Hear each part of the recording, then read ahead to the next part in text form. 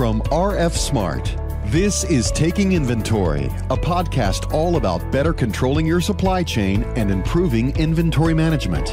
And now, your host, Sarah Archer. Hello, welcome back to Taking Inventory. My name is Sarah Archer. I'm your host. Today, I have two of my RF Smart friends, Dathan Goff and John Anaker, joining me. We're going to talk about a very timely topic today, one that is certainly affecting our day-to-day lives, and one that is certainly a huge topic of discussion in our industry. We're going to talk about supply chain shortage.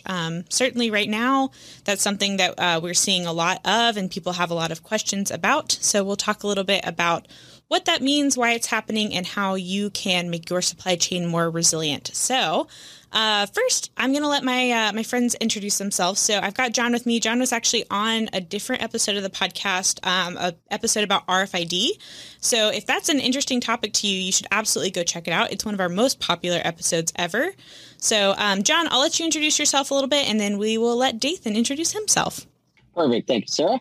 So again, I am John Anaker. I am the AVP of Hardware Sales and Service here at RF Smart. I'm after today, I'll be a two-time podcast presenter, so I'm excited about being back on here. So I have, from a combined experience, roughly 18 years of supply chain, WMS hardware experience in this specific industry. Awesome. Thanks for being here, John. And John, of course, previously came from Honeywell, where he had some experience there as well. So, Dathan, let's talk about you. Tell us about yourself. It's my favorite subject. Thanks, Sarah, for having me. I'm a rookie here, but about myself, I've been with RF Smart for a little over 8 years now. At the very beginning, I implemented our product as a business analyst. Now I'm a senior solution consultant, essentially pre-sales. Before that, I was at a distribution company and manufacturing company in Little Rock, Arkansas. And then if we really want to date myself, 20 years ago, I started in a warehouse at a beverage distribution company. So I've got about 20 years of experience here. And between the two of you, I think we've probably seen it all. There's probably not anything that you two haven't encountered yet. So I'm excited to talk about this with you guys today. So our discussion, as I mentioned before, is around supply chain shortage and some of the challenges that we're seeing in our industry. John, I'm going to let you kind of kick us off in this discussion because this is actually something that we are seeing at RF Smart with some of our own inventory in our hardware. Can you talk a little bit about some of the impacts that you've seen of the shortage? Sure. Thanks, Sarah. And I guess what I'll do today is start with sort of maybe why we're seeing some of the supply chain issues that have been out there. Some of it's anecdotal from what you're seeing. Some of it is statistic based. But really the major supply chain hurdles that we're really all experiencing on some level, regardless of industry you're in, regardless of what you're buying on some level, is it really started with the pandemic. A lot of cases, the production stopped, it was a global pandemic. At the same time, different areas around the world stopped. A lot of production stopped. People went home, and it affected a lot of industries acutely during that time from having, really producing anything, but having supply come in. If their suppliers were down, they weren't able to get supplies for their manufacturing process. People were at home. Unfortunately, some people were sick, which just compounded all of these supply chain issues that we're seeing. People did go home from a work standpoint. Obviously, some industries were affected, very greatly. If you're looking at like hospitality and, some retail areas where people were basically entirely at home, not working. But a lot of other areas went home. People were still looking to buy things. They weren't taking vacations. They weren't necessarily going out to eat. So they were still buying. That transitioned a lot of that buying to online, which those things from online ship from warehouses and distribution centers. So you look at things like automobiles, furniture, technology, which acutely affects us, but, even down to like toilet paper and things at the grocery store, there were major supply chain hurdles there that, went back to the start of the pandemic. And really why you continue to see it is on a global scale, it's really hard for manufacturers to catch up. And then as pockets of COVID, unfortunately, still rear their head, it affects certain areas of the world differently, which that may be where one of your, raw materials is coming from. And that's why you can't get product to produce. If I took a statistic just in the last week, and there were 60% of manufacturing companies in this survey that was conducted by the U.S. Census Bureau, responded that they are still experiencing supply chain related issues. And if you're a buyer or someone who's buying things, like I just bought a couch and ordered it in November and we got it at the end of July. You're acutely aware of these issues that are coming out there. Absolutely. And John, one thing I will add to what you just said is it is the pandemic, but then there's also this added piece of there were some freak supply chain things that happened. Like we had the giant storm in Texas. That is one of the reasons that all of the, you're not able to get chicken wings right now because that stopped production and farmers weren't able to produce chicken wings. And then, of course, the Suez Canal incident where the ship got kind of stuck and that slowed down some supply chain. I mean, it really is just the perfect storm of weird freak incidents that have caused this kind of supply chain shortage. Yeah, no, you're absolutely right. There's a lot of different things. And even some of the things you mentioned, although major in a general, normal year, non-pandemic, we're fairly acute and only affected certain areas of the world. This global shutdown is really what has caused, a lot of these things. And it's really non-industry specific, right? Everyone's being affected. Now, as we fast forward to, this day and age, a lot of people are back to work. COVID is still shutting down. It's country by country and area by area. But labor's hard to find, right? Some people haven't come back to work. A lot of costs are up with all the supply chain shortages. Raw material costs are up. People are challenged just in getting raw materials, regardless of costs.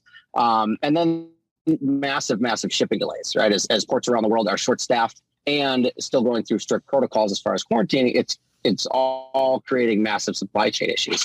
And then as we go, more acutely here at RF Smart, as I look at what our challenges are, we essentially shut down selling, the barcode scanners and mobile computers and printers and things along those lines in, call it mid-March or really starting in April 2020. Really no recovery in May, but we started up again in June. By the end of June, we were really running strong. And with everybody continuing to buy, but shifting that buying online, moving to warehouses, distribution centers, that demand hasn't stopped. And it really hasn't stopped on a global scale.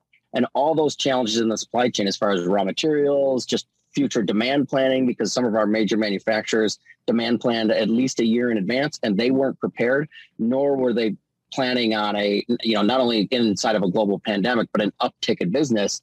Now, we've done a great job working with our manufacturers and planning for that and ordering early with our customers. But again, it is a really uncertain time. And everything that I've read, it's going to be uncertain for an uncertain amount of time, right? Everybody expects it to get better at some point, but there's still a lot of challenges that are not catching up here in the short run. And when I say short run, I really mean even the rest of 2021. So again, a lot of plans out there as far as recovery goes, but it's just there's a lot of things still rearing their head that are causing all these massive supply chain issues that are out there. And really, with no end in sight, it kind of asks the question that we're going to cover today, which is what can I do? What do I do when something like this happens and I'm trying to demand plan and I'm trying to make sure that my supply chain is as efficient and resilient as possible? Of course, Dathan, you have a lot of that kind of one-on-one experience with our customers and kind of getting a feel for what is going on in the industry. And so, some people are considering what are the best practices as we're doing this. One of those, of course, is implementing a WMS. And so we're seeing an increase in people pursuing technology as an option. But one of the things that I keep hearing is there's these different kinds of inventory models, just in time, just in case. There's a lot of different kind of best practices being thrown around. What do these concepts mean? And then how have they impacted the shortage? Yeah, so the just in case one sticks out to me, right? That's relatively new. It's not I would say a methodology that most people want to implement, but the pandemic has caused it, right? If I kind of relate that down to something we've all experienced is think back just a year ago when the toilet paper shortage occurred, right? I mean, we didn't need it. I'm guilty. Don't send hate mail or anything, but I think I'm still using toilet paper we bought a year ago. So people are building up a stock, our supply, right? So that they have it when the time is there. And that goes completely against the just-in-time model, but it's a lot of those just-in-time companies, manufacturers that went to that just-in-case model during the pandemic. Now, when we started thinking about it and how people have been affected or companies have been affected, you mentioned demand planning as well. we've seen a lot of things happen, right? I've seen a lot of people considering increasing those minimum levels, so increasing their reserve stocks, if you will, even going from a system demand planning to more back to the old paper style, to where someone's monitoring that on a daily basis to make sure that they've got everything. So a lot of people are going in a lot of different ways to resolve the issues that's being caused by this. So I said just a minute ago that people are considering adding technology into their business. John, I'll let you kind of start. What are some of the things that people are seeing as they add some technology into their business? Great question, Sarah. What you're seeing in this day and age, because of the pandemic and these acute supply chain issues, even going back to labor issues and the inability to get raw materials, it has become super critical that manufacturers and distribution centers and warehouses and things like that know exactly what's on the shelf, know exactly what quantities on the shelf every single day, every single hour, because they're making their demand, which again, their demand is super high for their product, and they are promising customers that they're going to make them, X number of products, and they have to have all the raw materials that make that number of products. And if their inventory counts are off, if they're assuming that there's product on the shelf when there isn't, not only, and go back to labor costs, right? So the more manually your process, the longer it takes, the more error prone it takes. If you invest in technology, you can do more with less people and do it more accurately. And that's where you're seeing a lot of this investment in technology. Labor costs are going up. Frankly, just finding labor these days in a lot of industries is very, very difficult. So that accuracy, that time, that labor reduction are big factors why you're seeing people invest in technology, both software and hardware these days. For sure. And Dathan, I was kind of thinking about this from the perspective of a lot of the people listening are customers that are already using RF Smart. If they've already implemented WMS, they've already taken that step, what else can they do? How can they make their supply chain more resilient? It's all about figuring out where you could be more efficient, right? So at the end of the day, John hit on a couple of big points. One that I'll focus on here is the labor side, right? So always we want to minimize our labor costs, but in a day and age like today, where you can't find labor half the time, it's what can I do systematically to build an efficiency? So I'm thinking about a couple of our products here, right? I'll start with the NetSuite side. One of the most valuable processes that we do are the picking for outbound orders. So if we think about our product, we have things such as Pick Manager or even Pick Planner. And what those two products are designed to do is to speed up that outbound process. So it's batching orders together or creating tasks, as we call them, right? Allocating inventory against those tasks so that when a user gets there, they're not sitting there looking for something. We know it's there because we've had good real-time inventory transactions up to this point. So it's reducing the footsteps that a worker will have out in the warehouse, therefore making that worker more efficient. The same thing goes on if we think about our Oracle Cloud product, right? That ability to go out and do that pick slip confirmation in real time. Why is that important? Well, you're going to reduce your misships here. We know that misships are going to require return orders to come back and all of these things, and time is a detriment at this point because of things such as that labor shortage. A couple of other things here, and I'll mention these, right? Because as we start thinking about what RF Smart can do and the technology that we provide, I always think of reporting. Data is key, right? Money doesn't make you rich in the corporate world. Data does. So having real-time metrics as far as who's doing what, when, and where. Almost think of gamification, if you will, in that regard. But having that ability to reward those employees or those out there performing the labor based on how efficient they are can come into play.